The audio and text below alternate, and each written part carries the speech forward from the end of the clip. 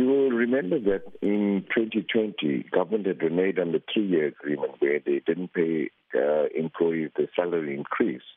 Now, as a stopgap measure, what had happened is that the unions had conceded and agreed to a cash allowance ranging between 1,200 to 1,600. And employees had been receiving this salary or this cash allowance, which made provision to say that if you reach a new agreement, this cash allowance will continue. Now, what will happen is that in the current draft agreement, which is on the table, there is a clause that indicates that this cash allowance would stop. Now, what would happen is that come 31st of March next year, employees would be worse off because I think as a kind of concession, we agreed to this cash allowance so that the employees will have more money in the pocket to try and ease the burden that they incurred in the previous year. Now, if this cash allowance does stop at the end of 31st of March, employees would be worse off than when we started off with the negotiations. So I think that the only clause that we're having about at the moment is the protection of this cash gratuity. I think if the cash gratuity can continue next year, employees will be in a better position, and I think unions will be much more happier if there's a protection clause that's inserted in this current agreement that says that it will continue. So I think it's the only issue that we're having a problem with at this stage.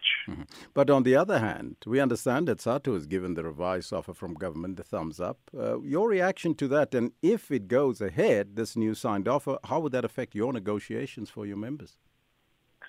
Well, the way that negotiation goes about in the Public Service Bargaining Council is that in order for an agreement to take place, more than 50%, in fact 50 plus 1% of the unions must agree to the agreement that is on the table.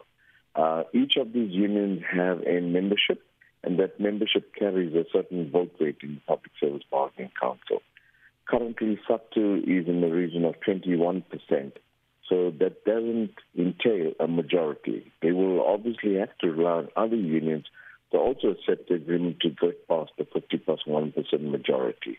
We respect their decision if they do want to sign. Maybe not much of their members would be affected with the non-continuation of the cash gratuity. As far as our members are concerned, our members come across right from the bottom end of the scale. We're talking about cleaners and messengers, and right to the top end of the scale. Yes. A lot of our members are on the bottom end of the scale, and if this cash gratuity doesn't continue on the next year, we will find a problem, or they will actually experience a problem of being out of pocket.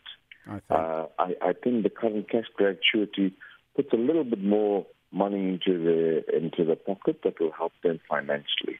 In 10 seconds, if this is not resolved, will a nationwide strike be on the cards?